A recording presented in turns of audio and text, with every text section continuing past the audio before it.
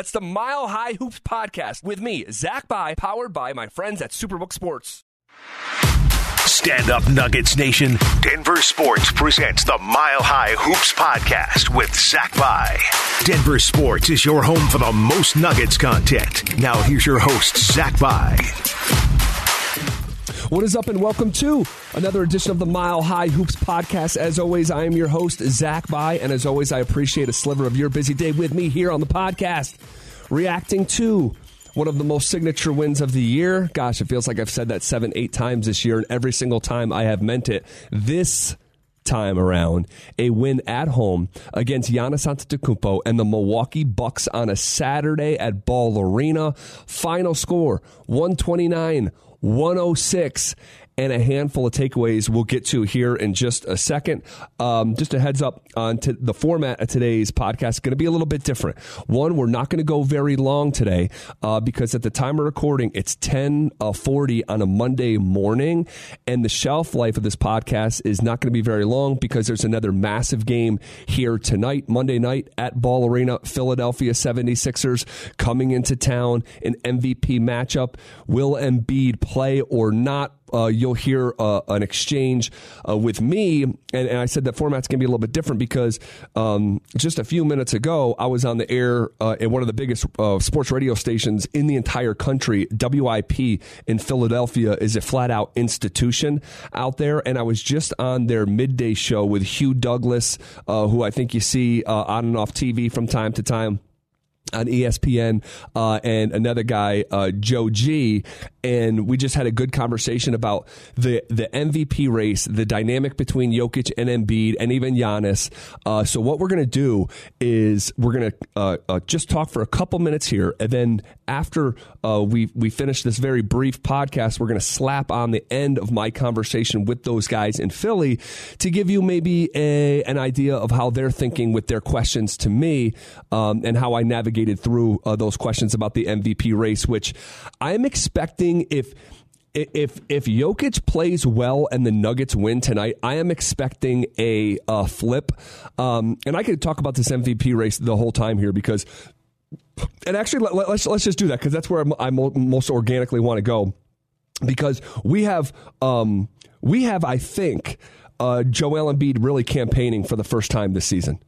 Really, like he has been quiet through most of the season because he sort of has campaigned in years past, and now he's sort of coming out of the woodworks through a conversation with Shams Charania, and he's talking about basically like analytics and taking a shot at analytics. He said, quote, "You can talk about analytics all you want. When you got some guys in the league, the eye test tells you that they're not good defensively, but analytics tell you they're the best defenders. That's when analytics don't make sense to me." In my opinion, it doesn't take a PhD or brain surgeon level of bandwidth to know that he's taking a shot at Jokic. Now, I don't think he's taking a shot personally at Jokic. I know he has a lot of respect for the Joker and has waxed poetically about it in seasons past. But I don't think it's an accident that he's shoehorning this in to a conversation with just single-digit games left, and he's in a neck-and-neck race with Jokic. He just can't help himself. Embiid can't. He's tried to stay quiet, couldn't make it through the season. He also referenced, stat padding. He said, talking about the MVP race, it's coming naturally, even against the Bulls back on the 22nd of March. I could have easily stat padded if I wanted to, but I don't care. I could have easily come back in and got a triple-double and make sure that I keep going after the scoring title or keep the 30-point streaks going or whatever, but I don't care, end quote. I don't believe that for a second. I think he deeply cares, and here's what I'll say about that.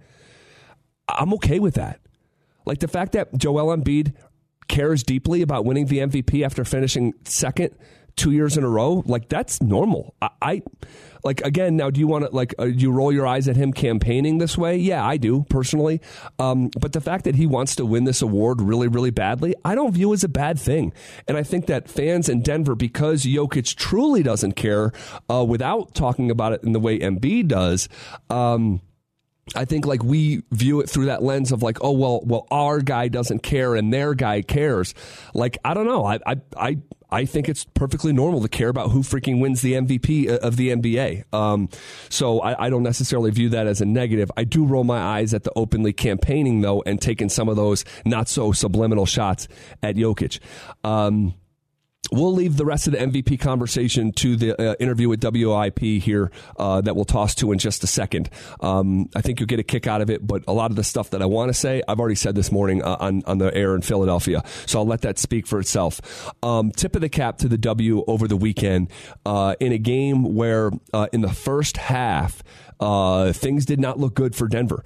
From guarding Giannis Antetokounmpo standpoint, from the bench's first stint standpoint, was really, really bad. But I'll tell you this, in terms of an overarching takeaway from that game on a Saturday, I was so freaking impressed with the defensive performance in that second half against Milwaukee. The crowding of Giannis, the walling up, the secondary defenders filling in the backside, of some of those defensive assignments there.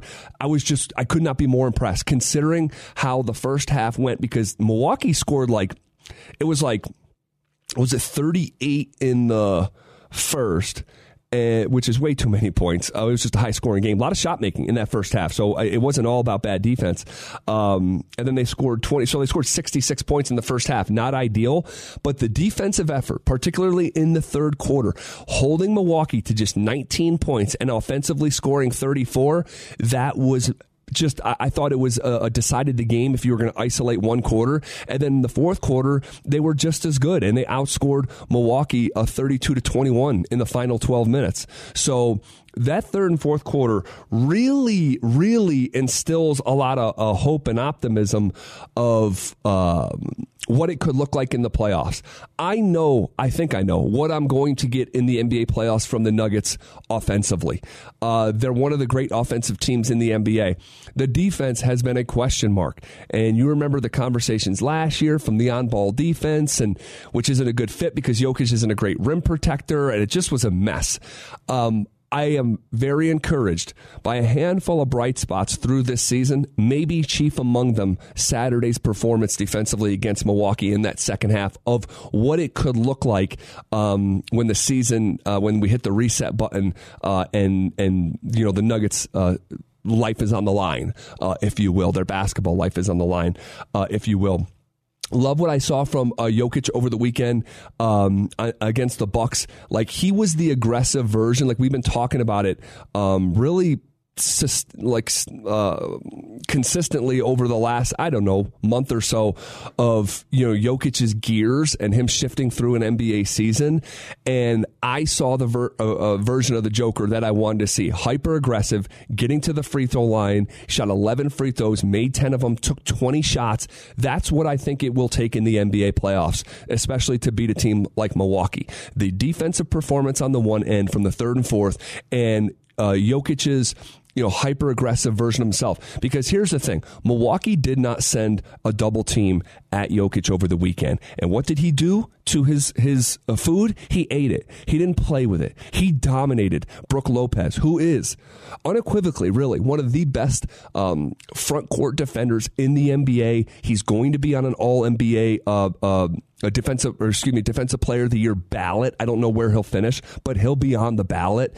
He's really good. All the analytics say he's even better than the raw numbers or even the eye test. Jokic just absolutely dominated him. Dominated. You saw post moves out the wazoo, and you saw the full gambit and spectrum of Jokic offensively. And I just love to see it. And I want to give Jamal Murray credit, too, for showing up in a big spot, making 5 threes for 26 points. He was a plus 14 when he was out there, to go with 9 assists. I thought that was just fantastic. And he got himself going early in the game. He carried the bench minutes with the stagger. He carried the bench minutes very well when Jokic was on the bench, especially in that third. That was just so encouraging from Jamal Murray, and gives me hope of what it could look like. I have questions about Jamal. We've talked about it here on the podcast. Can he be the second best player on a championship team? I don't know. I'm not one of these guys who unequivocally says yes. I don't know yet. But I'll tell you, after Saturday's performance and knowing that this was a big game. This was a low key. Even maybe it was just bigger from a narrative standpoint than it was utilitarian for the standings standpoint. But there was a lot of eyeballs on that game, and it felt big. It felt big, and the way that Jamal stepped up in that moment. Look, this is the two number one seeds in the NBA, right? Number one in the East versus number one in the West, and I thought Jamal really answered the bell there, and I liked what I saw from Murray. I want to get to Michael Porter Jr. real quick. The three made threes and the 7 of 12 shooting are great, but with MPJ in this one, it was the timely nature of them. I don't think you can just look at the box score and know his impact. Michael Porter Jr. was good when it mattered the most. 7 rebounds as well for MPJ. I thought just in general, the rebounding for Denver as a group was really good. Whether you're talking about the 5 boards from Bruce Brown, how about Kentavious Caldwell-Pope with 8 rebounds? That was as good of a rebounding game as I have ever seen KCP play. Didn't take a 3. Okay, didn't take a 3. Got to the free throw line a little bit, knocked down some shots, went 4 for 8. But it was his incredible championship level effort, rebounding the basketball, that was so fun for me to watch. And every single one of them felt big, just massive box outs. And that's championship basketball from KCP. So I hope that sort of DNA that he has comes up in spades here in about a month, and we're going, man, all that fit talk that we had on the Mile High Hoops podcast, he was a great fit for this team. I hope it all just, like I said, shows up in spades here next month and beyond. I want to give a tap to Aaron Gordon. Aaron Gordon, who I thought struggled in the first half defensively against Giannis, really improved in that second half. He sort of like reset himself. He was getting into foul trouble, but he sort of reset himself in the second half, and I thought was really a much better version of himself defensively. You could draw a line at halftime for him and what his first and second half looked like from a defensive standpoint. Didn't light it up offensively, not worried about it. That defense was needed, and they got it. Also, Zeke Naji, effective on the glass. Christian Brown, so freaking plays so hard, so competitive, sticking his nose in there with Giannis and would challenge him. So I thought both of those guys were really good off the bench. Their energy is just, it's palpable. Zeke Naji and Christian Brown, those are two really young players, and I love to see that effort translate into winning plays. It isn't always the case, but it was on Saturday. And then one final shout out to Jeff Green, who has about probably 10 different like highlight level, maybe 15 different highlight level dunks. He has a lot of dunks. I'm talking highlight level Sports Center dunks. I got to go back and do inventory on the whole season, but that one over Giannis, I think, takes the cake. I mean, that was a true poster, and I just love to see it. We've talked about Jeff Green, the old, oh my gosh, he's turning back the hands of time. Not really. He does it like almost once a night, if not every other game.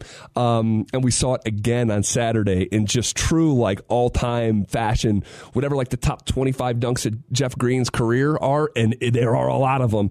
That may be on the list for sure, if not in the top 10 or 15. Okay. We're going to come back tomorrow and react to the game against Philly, okay? And I want to toss to, first of all, thank you for being here. Rate, subscribe, please help out this podcast. It's the most organic way you can grow this podcast, and we have grown year over year. I'm really encouraged about that. But we'll leave that where it lies for right now. We'll come back and react to the game against Philly on Tuesday morning.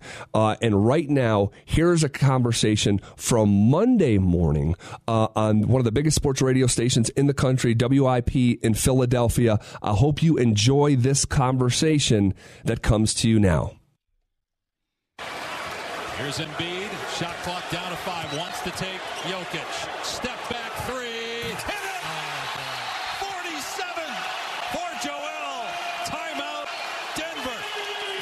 Maybe Joel's finest moment of the season. Welcome back. It is the Midday Show. Hugh Douglas, Joe Giglio, 215-592-9494. That was the last time Jokic and Embiid went head-to-head. They do it again tonight out in Denver. Who knows? Maybe an MVP is decided this evening. Let's get to our next guest. We'll go back to the phones here and have our discussion about Joel. But first, let's talk to Zach By, 104.3, The Fan in Denver. He's joining us. Hugh Douglas and Joe Giglio out in Philadelphia. How you doing, Zach? Zach.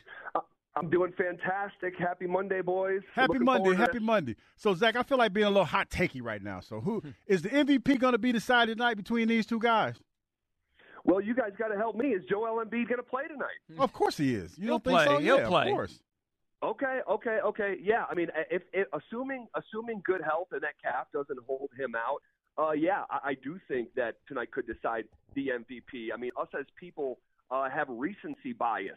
You know, you think of even last year's NFL MVP. It was neck and neck with Aaron Rodgers and Tom Brady, and Brady has a total blow-up game down the stretch of the season where he throws 4 interceptions. Rodgers had the same game, but it came in week 1, and that ended up splitting the two according to the odds that Monday morning when we woke up. And despite Joel Embiid severely outplaying Nikola Jokic in the last matchup on national TV, when I think he went for 48 and 18, 47 and 18, something like that, and just totally took over the second half of that game. I think people will remember tonight just a little bit more in focus than they remembered that game in January. And, guys, tonight I believe that game's on NBA TV, so a lot of eyeballs are going to be on that game coast to coast. So I think it could have a heavy hand on that scale in deciding the MVP. Zach, do you sense there is a push or a feeling that we really can't give Nikola Jokic 3 consecutive MVPs? Do you guys feel that out there, that nationally they're looking to not give the award to Jokic again? Yeah, you know, it's funny because I certainly feel that. I'm the biggest basketball guy at the station, and trying to explain that there is that sentiment to my co-host, Brandon Stokely, saying that, hey, Stokely, look, again, human beings are voting on this thing, and it's basketball people voting on this, okay, that cast those votes with integrity and take themselves and that vote pretty seriously. They do not feel good about voting him MVP 2 consecutive years and going 1-8 in playoff games. Now, of course, guys, context is king. Okay, Jokic's team wasn't nearly whole. No Michael Porter Jr., no Jamal Murray. Those are 2 max players. Like, take the 2 next best players off Philly, and what chance do you have? It's a team sport. But that being said, again, people don't feel good about it, that you're going to put him in the same class as Larry Bird and Bill Russell when he hasn't been to an NBA Finals before. The Nuggets in general have never been to an NBA Finals in their franchise history. So I think the past is playing a role in the present, even though we're supposed to have the wisdom to view the present in a total vacuum, because this is a regular season award, and sins of the playoff past should not be held against Jokic in this conversation. But the fact of the matter is that they will to certain voters. So wait a minute. You're telling me that he's probably potentially not going to win his 3rd MVP because he hasn't made it out of the first round? Basically, that's what you're saying? No, I'm saying that it bothers voters that they voted this guy for MVP, and each of the last 2 years he hasn't been out of the first round. He's been to the Western Conference Finals, but you got to go back 3 seasons. So I think it bothers voters that the guy that they're saying is the league MVP hasn't been able to advance out of the first round, and that just rubs people the wrong way when they're about to cast that vote for a 3rd consecutive year. I think the past is a part of the present. So it has nothing to do with the dad bod or the way that the punchable face or anything like that, because I've heard a few people say that was the issue as well. Hey, look, this one has gotten contentious to a degree that I don't think is healthy for the sport. I mean, if you are watching Jokic, and I'm a big league pass guy, I watch Embiid. That guy is freaking fantastic and having what feels like a Shaquille O'Neal type of season. But Jokic, if you have eyes on it and you know what you're looking at, I think only maybe a healthy LeBron James completely controls a game on the offensive end the way that Jokic does. I mean, we're talking about a 50-win team with a handful of games left. He's, averaging 25, 12, and 10. He averages more steals on the other end than, all-NBA defender Drew Holiday or even James Harden. Think about that. You guys watch Harden every night. Jokic averages more steals than Harden. And I get the frustration from fans and the way that it sort of took a little bit of an ugly turn a couple weeks ago. But I'll say this, man, I am not in the business of pushing someone's head down to raise someone else's. We are seeing historic seasons across the NBA. with Jokic, with Embiid, with Giannis at the very top. But there's 3 or 4 other guys that are having under-the-radar historic seasons. The NBA in general is crossing into new territory where we're seeing numbers that we've never really seen before. So I think we're seeing – and think about this, guys.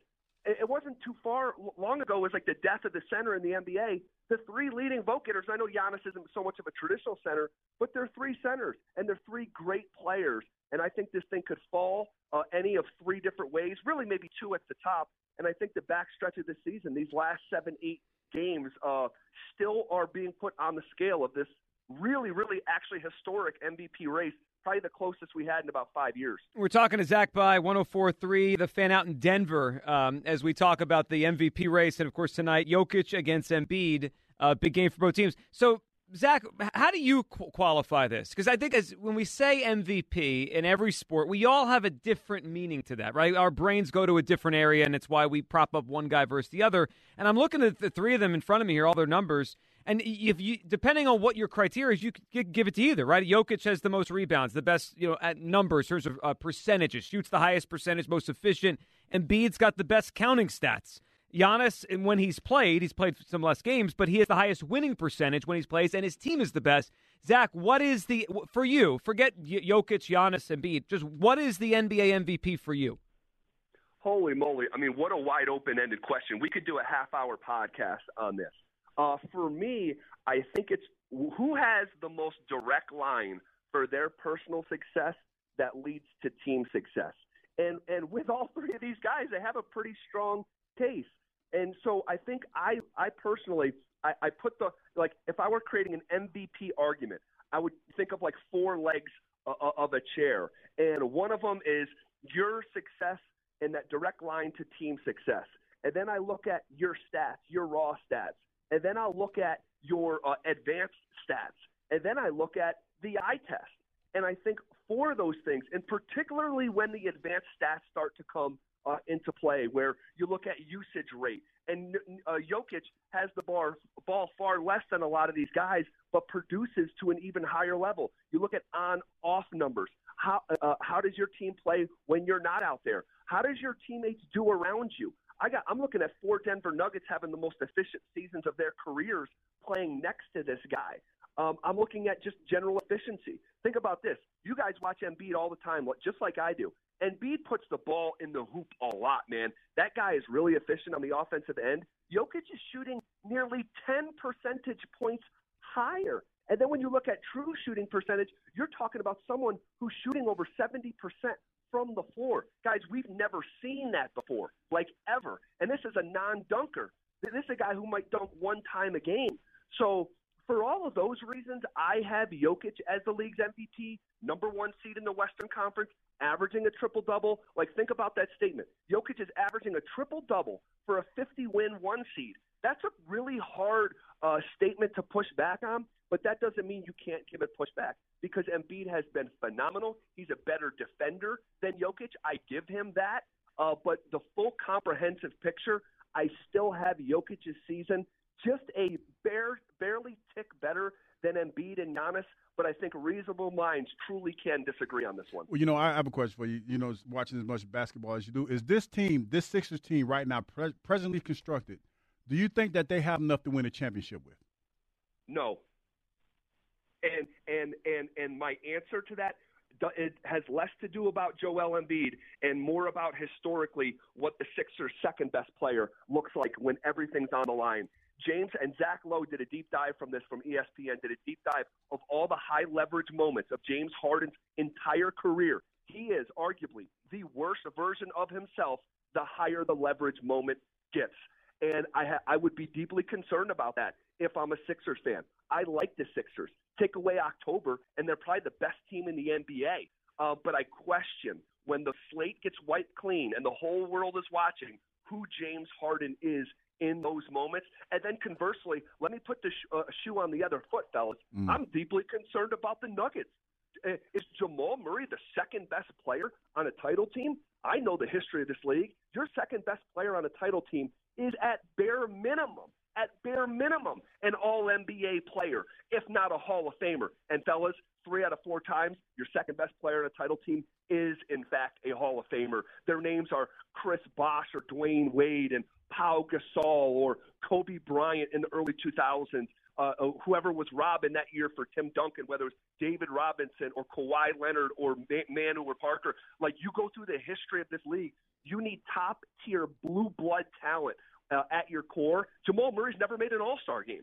So I had serious questions about Denver's championship profile the same way that I have questions about Philly's profile. Zach, great stuff, man. We appreciate it. Tonight's going to be fun. Sixers and the Nuggets out west tonight. Zach, appreciate it. We'll chat again soon. Thank you. Have a good one. Okay, Sal.